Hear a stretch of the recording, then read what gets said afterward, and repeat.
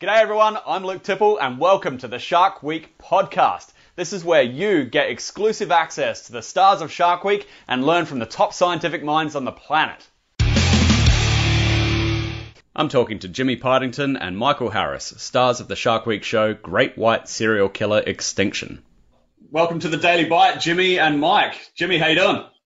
Hi, yeah, good to meet you, Luke, and thanks for having me, mate. Yeah, you're welcome. Coming to us from the UK, eh? That's right, yeah. That's why I got my beanie on. It's a little bit cooler out this part of the world. And Mike, where are you right now? Morro Bay, Central California. Sweet. Well, thanks for joining us. I really appreciate both your time. Let's get into the show because there's some issues going on with otters and great white sharks. So perhaps, Mike, you can set up the scenario and tell us a little about the otters, the conservation status, and what's happening with the white sharks. Right. So otters, the population in California has been slow to recover. We're sitting at about 3,000 animals currently.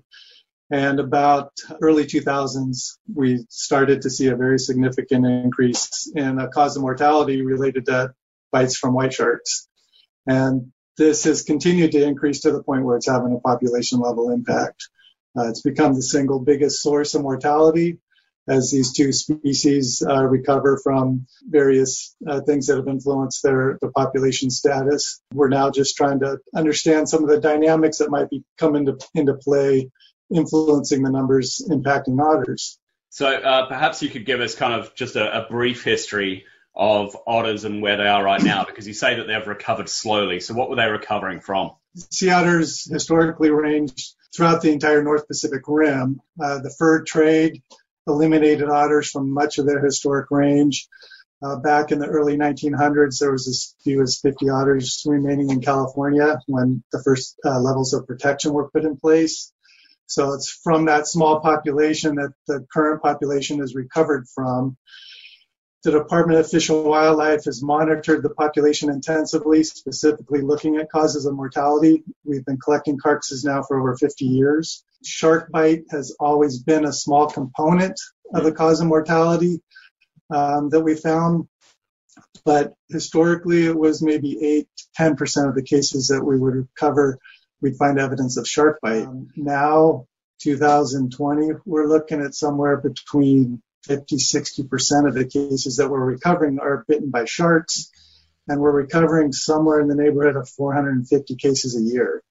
So it's become quite a significant source of mortality, and we're just trying to understand what are some of the underlying dynamics that are influencing this. So if you're saying that there's 450 cases a year, but there's only like 3,000 individuals, I mean, is the population in rapid decline then, or are they keeping up with it with birth rates?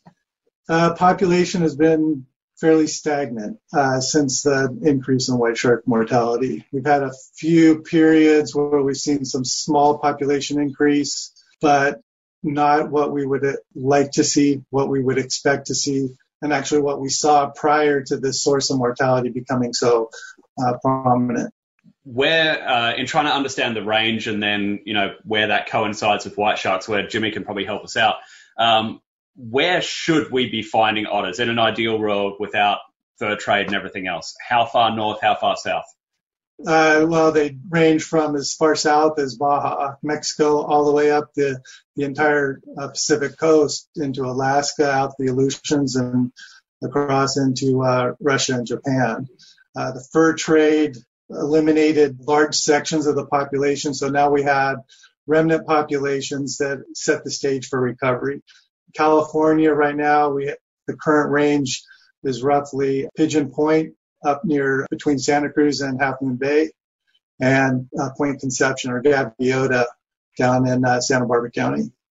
So a very small portion of the historic range has been reoccupied. And so now you're talking about some fairly large hotspots in terms of great white sharks and where they're ranging and stuff. Jimmy, you work a lot with the populations of sharks up and down this coastline. Perhaps you can sort of cover the kind of range and the sort of migrations that we'd be seeing. Yeah, well, all around the Pacific, which has been something that we've discovered really from what we've been looking at for the last 10 years. We thought that these areas where these sharks were populating were very kind of small areas, but we've now found out through tagging the sharks that they do these vast migrations. So all of those areas, that we were talking about there, where those otters are now, frequented by white sharks. It's known now that the population of white sharks is coming back especially in Southern California, right in these areas where these otters are being found. On one side, it's a good thing because it's saying that there's a good ecosystem out there, but it might not be so good for the otters at this particular point with the balance of nature. So that's what we were trying to, find out with this documentary. Perhaps you could tell us the kind of seasonality, because there is a regular migration that, for example, your work in Guadalupe takes advantage of to go down and see them when they're down there. So when are they kind of ranging up around the areas where the otters might be there? Well, the sharks, across the board are there all year round, somewhere along the Pacific. They don't all travel, on the same migration route. So at any one time, there could be a great white shark, in that specific stretch of water.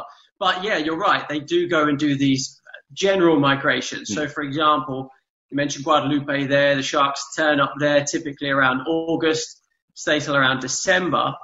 But then some of these big females, some of these tagged sharks out there, once they leave Guadalupe, they've gone all the way to Hawaii, and then they've gone all as far north in California as Oregon, down to Southern California, through Baja, Sea Cortez. So that whole coastline, Yeah. And you said that you've spoken to some fishermen or some conservationists in Baja that have seen or at least have evidence of the otters down in that area, but they're no longer there. Is that right? Well, that's right. I was dubious. I like to see proof for myself, in general. But as we started to look into this a little bit more and dive into it and talk to more people, it became apparent that they used to be down there. They used to be very far south. We actually came across a few carcasses, or skeletons, I should say, of people that had collected, fossils of the bones of some of these otters down there. And they were known in these southern waters. But for whatever reason, now they don't seem to be there. So that's, again, one of the things that we were trying to get to the bottom of. And the kelp as well, which we do know that the otters use, for their own protection in the water. There was a lot of more kelp down in the Southern California as well than there is these days. Mike, perhaps you could shed some light on what the bites or attacks are looking like. I think a lot of people, when you start talking about white shark bites, they envision quite a aggressive interaction. And majority of the cases we see, we classify as an investigative bite. There's no soft tissue removed. There's no evidence of second bites. Sometimes there's not even evidence of the upper and lower jaw both making contact with the animal. But otters don't have that thick layer of blubber that pinnipeds do. So any small break in the skin, penetrating wound, can lead to death. Some of the detailed necropsy work we've done, we've actually found that over half of the fresh dead otters that we examine, they're dying of secondary bacterial infection, which kind of gives you another sense that these are investigative bites and the level of interaction that's taking place, where the otters are surviving this interaction and then developing these bacterial infection in these wounds and succumbing to the infection as a cause of mortality secondary to the bite. Is there any data, or have you been able to determine if that bacterial infection is coming perhaps directly from the shark bite or from the local environment afterwards, just infecting the wound? So far, the work we've done all indicates that it's background bacterial infection. We haven't done anything where we found culture in these wounds and been able to connect it directly to, say, bacterial growth on the teeth or in the mouth of a white shark. Yeah, so it's not like a Komodo dragon or something where they'll just bite something and, the actual bite and the poison or bacteria will affect them. With it being such an investigatory bite, why are the otters so vulnerable? What is it about their behavior that makes them vulnerable? They spend quite a bit of time on the surface. They spend most of their life in the water. Otters will haul out. We have areas along the California coast where large sections of the population are out in open water. The assumption is this open water habitat is likely a big area where we're seeing these interactions occur. They present a silhouette on the surface that the sharks are investigating. And again, that investigative bite is maybe not that severe, but enough to kill the otter. So how big are we talking about? How big do these otters get? Adult male in California typically is, say, 50, 60 pounds. We of course, have some larger adult males in areas where there's a lot of good food resource. We're seeing this in a wide range of age groups. So it's not just the adult otters. We're seeing this in young juvenile otters, adult otters as well. So it's fairly small animals, but they are presenting that silhouette out in that open water environment that we think is attracting the shark's attention. So basically they're being very opportunistic in looking even for the smallest opportunity to feed versus just going after the real big ones. That's a good question. Some of the work we're doing is trying to understand some of the dynamic there. Is it that we now have an increase in overlap of habitat use with the growing population of white shark? Are they moving into new areas? Are there more white sharks in the area? Is there a younger demographic of white shark that may be more prone to doing these investigative bites on targets that they're not familiar with? And that's why we're trying to reach out to some of the shark researchers and see what kind of information they can help us to really pull this story together. Yeah. Okay, so Jimmy, whose brilliant idea was the ghost raft? Well, it was kind of a combined effort, really. But there was a lot of backstory to it, and obviously I was never attempting to be an otter or anything like that. But from what Mike has said, very apparent that sharks like things on the surface. So we wanted to try and find a way that we could get out there safely, but at the same time, take away the element when you normally go with a cage, or if you're going to send something out like some sort of camera, it's really hard to then try and get the same behavior from the sharks, the more natural behavior that way.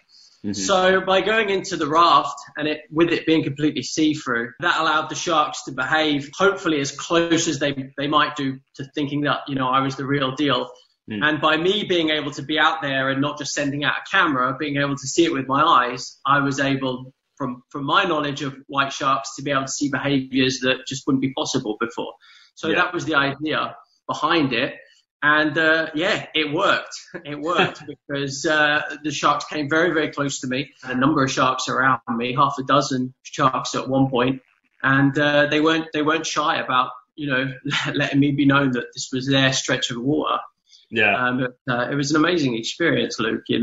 As you can imagine. I think you actually managed to achieve the bet that we always used to have on the back deck of the Islander, sitting there for hours a day watching sharks, and I'm sure you do this too, just bantering back and forth about whether you could make it to shore or not. Oh yeah, a trip doesn't go by without someone asking that question, But for me, it was absolutely fascinating because personally, I like to get as close to the sharks as possible, but obviously remain safe as well. So this was just the ideal platform that could allow me to do that. You'll see in the show, there's a number of times that I actually go out on the raft. One time I'm lying on my front and then I spin around and lie on my back at one point. And that was to really see, the sharks would know if I was on my back, if I had my back turned. Because you hear all these things, about keeping eye contact with great whites. So important. It makes a difference. That was certainly the case. When I was on my front and I could see the sharks, I think they knew it. But as soon as I flipped round onto my back, they became a lot more confident and a lot more bold. And I was definitely more vulnerable at that point. Yeah. It actually it made me think about back down in Guadalupe. The closest call I've ever had with a shark was when we were shooting a freediving documentary down there, and there was 7 or 8 great whites in the water. I spotted 4 or 5 of them from the surface before I hopped in. I jumped in on tanks, no cage or anything, and I just happened to look under the boat, clearing look under the boat, and there was a good size 15, 16 foot female, full charge, tail flapping just straight up at me. I'm like, and I'm convinced that the only reason I'm here today, without over-dramatizing it, but that wasn't a pretty full-on attack, was because I had drilled into my mind, look at them, swim at them, look at them, swim at them. So I managed to very quickly just flip over, look at the shark, and I probably got 2 fin strokes in. I was really kind of still in a ball at that point. But it just gave it that doubt enough to think, okay, this thing sees me, maybe it's not prey, and it deflected from me. It was a couple of feet away from my leg. I was like, okay, let's get to work. Well, you could be having a great day out there, and it's obviously an amazing experience what you're talking about up until that point, and things can just go from 0 to 10 pretty quickly with great whites. I didn't realize how tiring it was mentally for me, until the end of the day. I was absolutely exhausted because I realized that when I was on this thing and I was on it for, a number of hours, the concentration level that I needed, my head was spinning around, pivoting, keeping eye contact with them. Because as soon as you just drop your guard, that's when your 15-footer decides, hey, this is my opportunity. And certainly for the moments that I was lying on my back, there were lots of thoughts were going through my mind. I tried to just kind of blank them out, just hope for the best. But there is no doubt in my mind that we did prove that whole eye contact thing. How many other ways can you get a chance to do that? You just can't do that from a cage, because as you know, when you're in a cage, the behaviors of the sharks are completely different. It just took that element of the bars away, and in turn, then the sharks responded and showed us how scary or how intimidating it must be for one of these poor little otters. With the otters, I mean, Michael, that seems to make a lot of sense where, the sharks are really just going after things that aren't looking at them, that look vulnerable, that investigate. Is there any incidents that you know of, it might be hard to prove, but where sharks have gone after otters that are feeding or perhaps looking at them? We do have some data to suggest otters have been bitten during feeding bouts and feeding dives, but we don't have anything to answer that question about whether there's been otters that have seen the shark approach and that's caused any change in the interaction. Yeah, there's more and more data coming out now showing that, typically we've thought of great whites as hunting on the surface, ambush predators coming up, hitting things on the surface that aren't seeing them or, chasing them. But there's more and more data down in Guadalupe and all over the world where sharks are feeding midwater column and the bottom, and even using the bottom as cover for their hunting activities. So they're a much more dynamic animal than we've thought of before, even to the point that they're hunting in kelp forests. So do you know anything about that? Have you seen that in your area? Interesting question. There are some folks that do think that kelp canopy does provide some type of refuge for sea otters, and I think that might be true for otters that are resting essentially still in the kelp canopy, because that canopy does essentially hide their silhouette. But animals that are moving about in the canopy do present a visual target that I think sharks can key in on even in the thickest of canopies. There was a group that specifically looked at stranding rates of live otters in areas of kelp and no kelp, and there was some conclusions there that suggest that the canopy does maybe provide some type of refuge. Yeah. So to test the theory that the canopy is providing refuge, Jimmy and the guys set up a sacrificial otter to take a hit and put it out with a bunch of great white sharks. Jimmy, you've got a rather cute decoy. Tell me about the dummy otter and what you guys did there in sacrificing it. Well, the decoys were great. I mean, I've worked with decoys all over the world, seal decoys and things like that to try and entice shark attacks and things like that. But this is the first time that the guys had ever bought me sea otters. And I was one of the last persons to see. I literally didn't see these things until they were presented to me on the deck. But I have to say, they were amongst the best decoys that I've ever seen. The money had been well spent on these things. They looked like the real deal. And once I saw them, I was like, okay, this is going to be a worthwhile study now or experiment. It's going to be worthy because they were that good.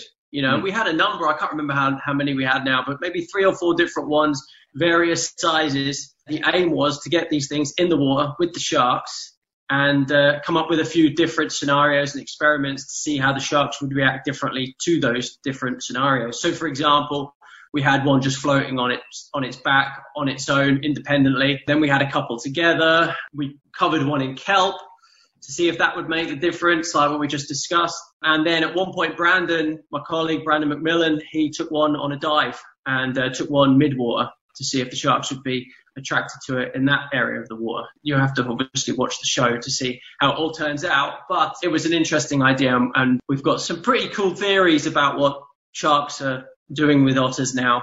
And this was the first time that it's ever been done as well. I've never seen this type of experiment or anything like this on Shark Week before.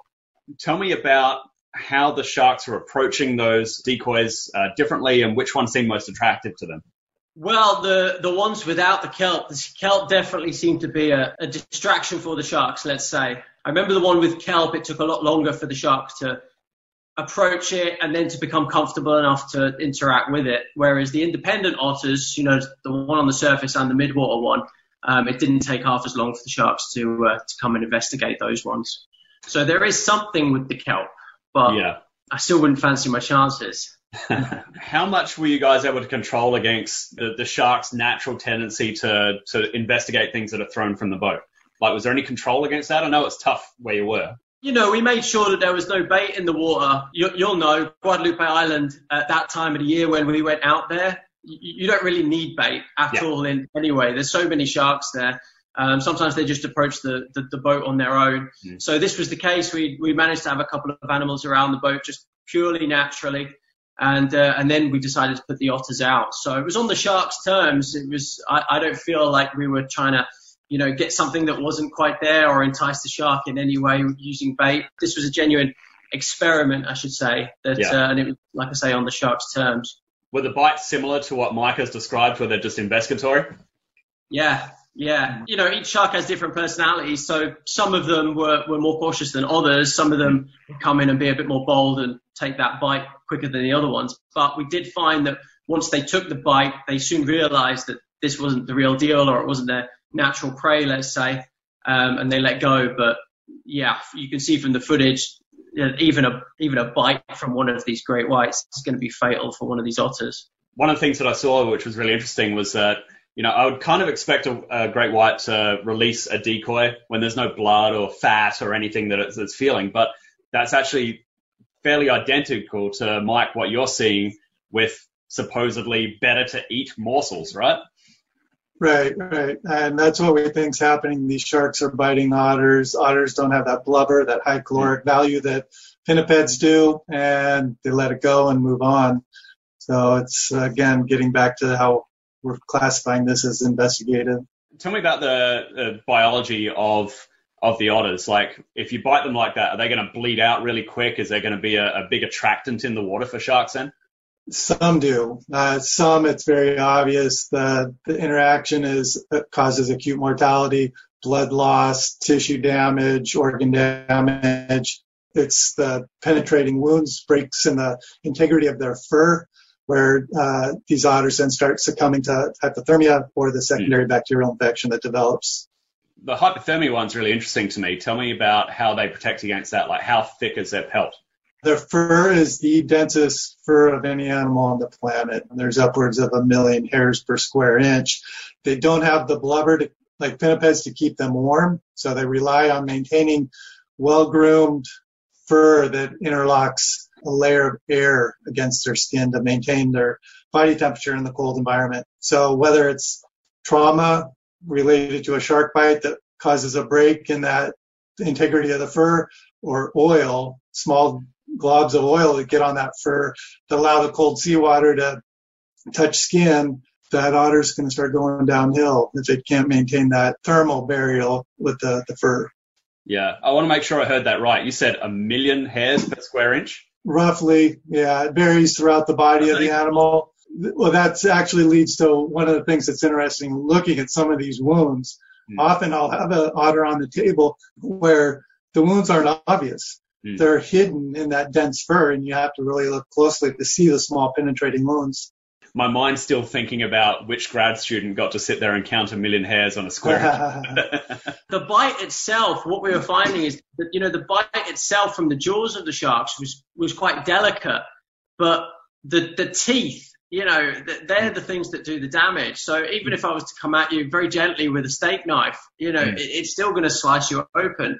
So that's what certainly we were seeing with the great whites. You know, the bite itself was just a graze, but you know, those teeth are just so sharp, you know, and they would just, if you were to run your hand over one of these teeth, it would cut you. Yeah. So a small bite from a great white is lethal for one of these otters. Yeah. So we've got an endangered species with a very small localized population being perhaps targeted or at least investigated by great whites. But Jimmy and the guys have shown, and you've seen as well, Mike, that the otters are using the kelp as some level of protection. And towards the end of the show, they dropped this notion that perhaps it's also to do with the decline of kelp. And that's what I was like, oh, okay, that's something that needs investigating. I'm really curious about that. So, Mike, can you tell us about the kelp, their protection, and how it might be disappearing? Well, for the most part, a very significant part of the shark bit mortality that we're seeing in sea otters is in areas where there isn't kelp. These large open sandy areas like Monterey Bay, Pismo Beach, Estero Bay here in Morro Bay. So there isn't that habitat to provide that potential refuge. Areas along the Big Sur coastline where we do have predominant kelp beds. Of course, that's one area where there's very few public accessible beaches. We get very few otter carcasses collected in that area.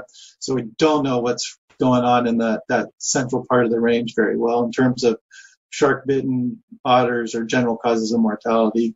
The loss of the kelp beds can have a number of influences to sea otter recovery, whether it influences their prey base or provides protection or lack of protection if the kelp beds are receding, can have influence because, again, it's putting them out in open water where they might be more susceptible to being bit.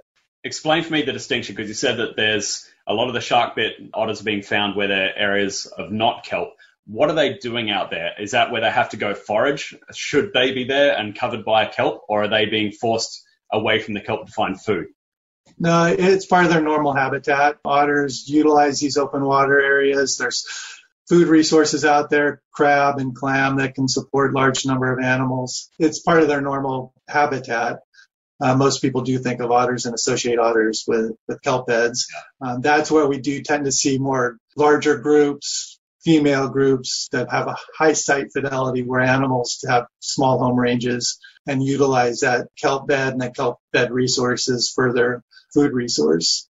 So the solution isn't necessarily as simple as, hey, we need more kelp beds. Probably not. I think that idea has been pitched, whether kelp bed restoration projects or doing artificial reefs that might support kelp habitat might provide refuge. I think in the scheme of things, we've got bigger hurdles to get over to actually get otters to expand their population range and get into new habitat. Most of this mortality we're seeing related to shark bite is occurring on the range peripheries, on the north and the south range peripheries. So it's limiting the growth we'd like to see, where otter growths on these peripheries would push into new habitat, start exploring new territory, and get into areas where there are some still viable kelp beds. Those high rates of mortality are just keeping the populations low on the peripheries, and we're not seeing that expansion we'd like to see. Yeah. How related is it, do you think, to global warming? Because we've spoken to a number of scientists who are seeing that the ranges of sharks are increasing because the water is staying warmer in certain areas, or it's colder in certain areas as well. So the traditional habitat where these otters might have been safe way north may not be as safe anymore. So right. Is it a global warming thing? I think it certainly could be playing a role. Monterey Bay being I think a real good example where this question could be investigated a little more, because in recent years they're seeing a lot more juvenile white sharks up in the north part of Monterey Bay, an area where, at least my understanding would be, historically water temps in that area wouldn't support these smaller sharks that they're now seeing fairly regularly up in that section of the coast, which overlaps with otter habitat, and an area that we're seeing very significant shark-bitten otters. Well, Jimmy, you've spent time as an otter now. What do you think their chances are in the open water?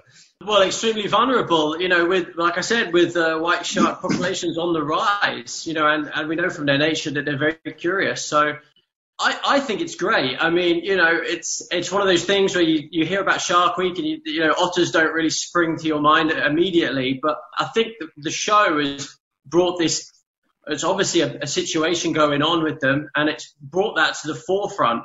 You're never going to have an otter week. But if they can kind of jump on the back of the sharks to let this story be known, to the millions that are going to watch this show, I think it's a good thing. It's an amazing platform for this story, because there is a genuine need for this protection in these areas. Yeah, so, I mean, Mike, he brings up a great point. This kind of puts it out into the public eye, and I've certainly learned more about otters than I ever thought I would. Is there a solution to this? I mean, it seems like there's so many factors going against them. Personally, I don't see a solution to mitigate this interaction directly. What it does highlight, in my opinion, is the need that we do need to understand causes of mortality in the sea otter population that we can mitigate, because there's nothing we're going to do about this shark otter interaction, at least that I can think of. So sources of mortality that we might be able to lessen or mitigate completely, and those often get connected to a land-sea transfer of pathogen, contaminants, pollution that we know are impacting otters, things that we can change in our practice on land that will not only help otters, but help the nearshore, marine ecosystem health. So you think that by stabilizing the population, by controlling the human influence from things that we introduce to the water, I guess probably even like boat strikes and stuff, right? Is there any boat strikes? We do have a small number of boat strikes every year, and we do have essentially a PR campaign, particularly in the start of some of the fisheries when the season opens. We know we're going to have a lot of fishers moving in and out of harbors. We try to make them aware of issues where we have otters that are congregating in harbors or harbor mouths to try to lessen that impact. Anything that's anthropomorphic in source of mortality, we're trying to get the education, get the public educated about it so we can drop those numbers down. Okay, so best case scenario, if we as humans were to be like, okay, we're not putting effluent pathogens, whatever else into the water, we'll stop all of that, we'll stop all the boat traffic around the otters and just completely eliminate our influence on them. Would the data show that the numbers and the populations would start to recover despite the sharks? Hopefully, I guess would be my best answer to that. Again, the proportion that are shark bitten now has become so high relative to the other sources of mortality. I think anything we can do can certainly help, but it may require some additional human intervention. By that, I mean the idea of trying to aid population expansion in other ways that we might deem necessary. Like a breeding program or something like that? Maybe not a breeding program, but there's rehab programs that are taking in juvenile animals, pups, juveniles that have been separated from mom, rehabbing them, and then releasing them into the wild. That's a potential stock that could be used to supplement the range peripheries and help build up the numbers on the ends of the range that would hopefully facilitate range expansion. Range expansion is really critical, I think, in terms of population growing and reaching our recovery goals. It seems like with enough, people out there looking for them, you might actually have a chance to find these wounded otters that have been bitten and rehab them, help them recover, get them into a place where you can treat them so they don't succumb to the sepsis and disease, right? Yes, we have recovered live shark bitten otters, and they have gone into rehab and successfully rehabbed and released into the wild. So the effort is there. There's a very strong marine mammal stranding network in Central California that does respond to every live stranded sea otter with the attempt of trying to do what we can to save the individual and bring it back in the wild. Either that, or we can always have Jimmy go and make a couple million little ghost raft things and just stage them all out across the coastline. Right. Out of those. That would definitely be a don't try it at home kind of thing. But it's just an interesting concept, isn't it? Like what we're talking about here, and the whole balance of nature, really, because we've got these protected areas, which is awesome, up and down California now. But sort of on the negative side, it's having a bad impact in this particular scenario for the otters. But obviously on the plus side, the white sharks are back. And sign of any good, healthy ecosystem are top predators. So it's the environment's ever changing, isn't it? And it will ever change. It's just goes to show how small impacts will ultimately make big impacts in the long term.